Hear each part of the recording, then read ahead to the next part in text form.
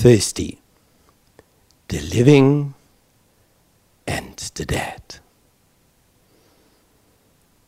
I'm so happy that the Apostle Paul had to leave his new founded churches so quickly, so early. Because of that, he was not there anymore. They had questions, and they asked these questions. They sent somebody with a list, and then Paul answered this. And we've got the answers in a written form.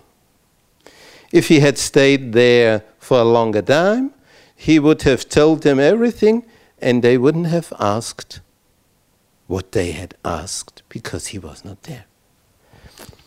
In the first letter to the Corinthians, we get special informations about the dead in Christ. What will happen when the clouds in the sky can be seen? 1 Corinthians 15:50.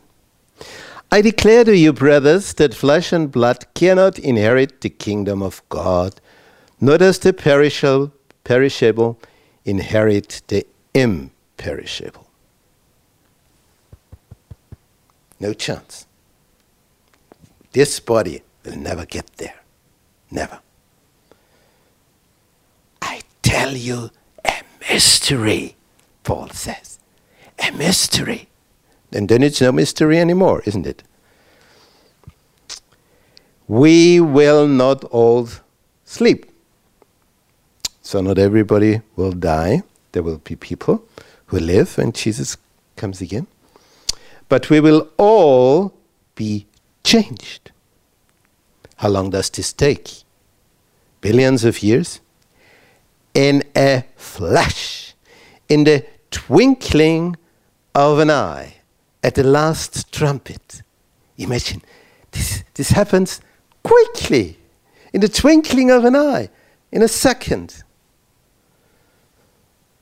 For the trumpet will sound, the dead will be raised imperishable, and we will be changed. For the perishable must clothe itself with the imperishable, and the mortal with immortality.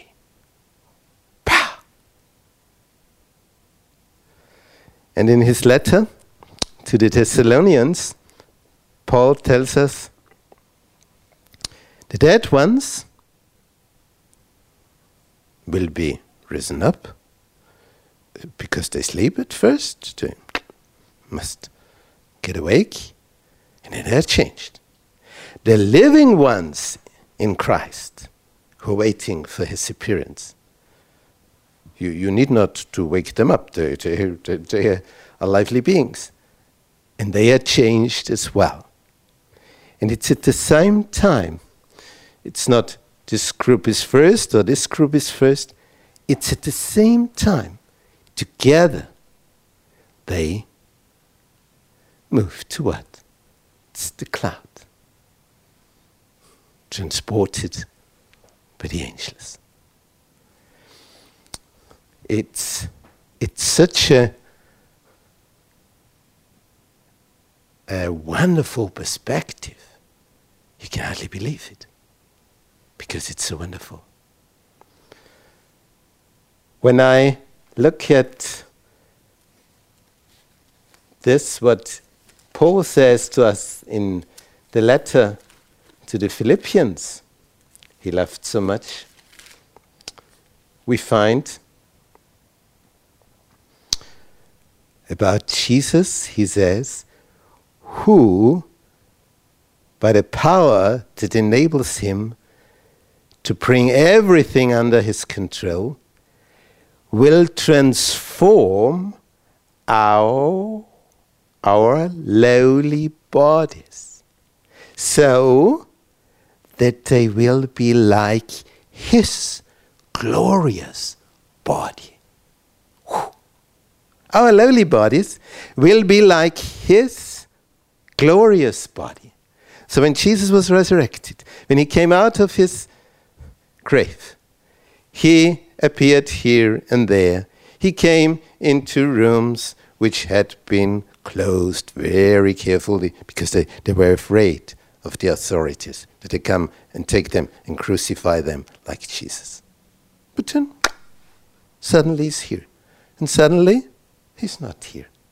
We will get this body. Can you believe it? Wow! Till tomorrow.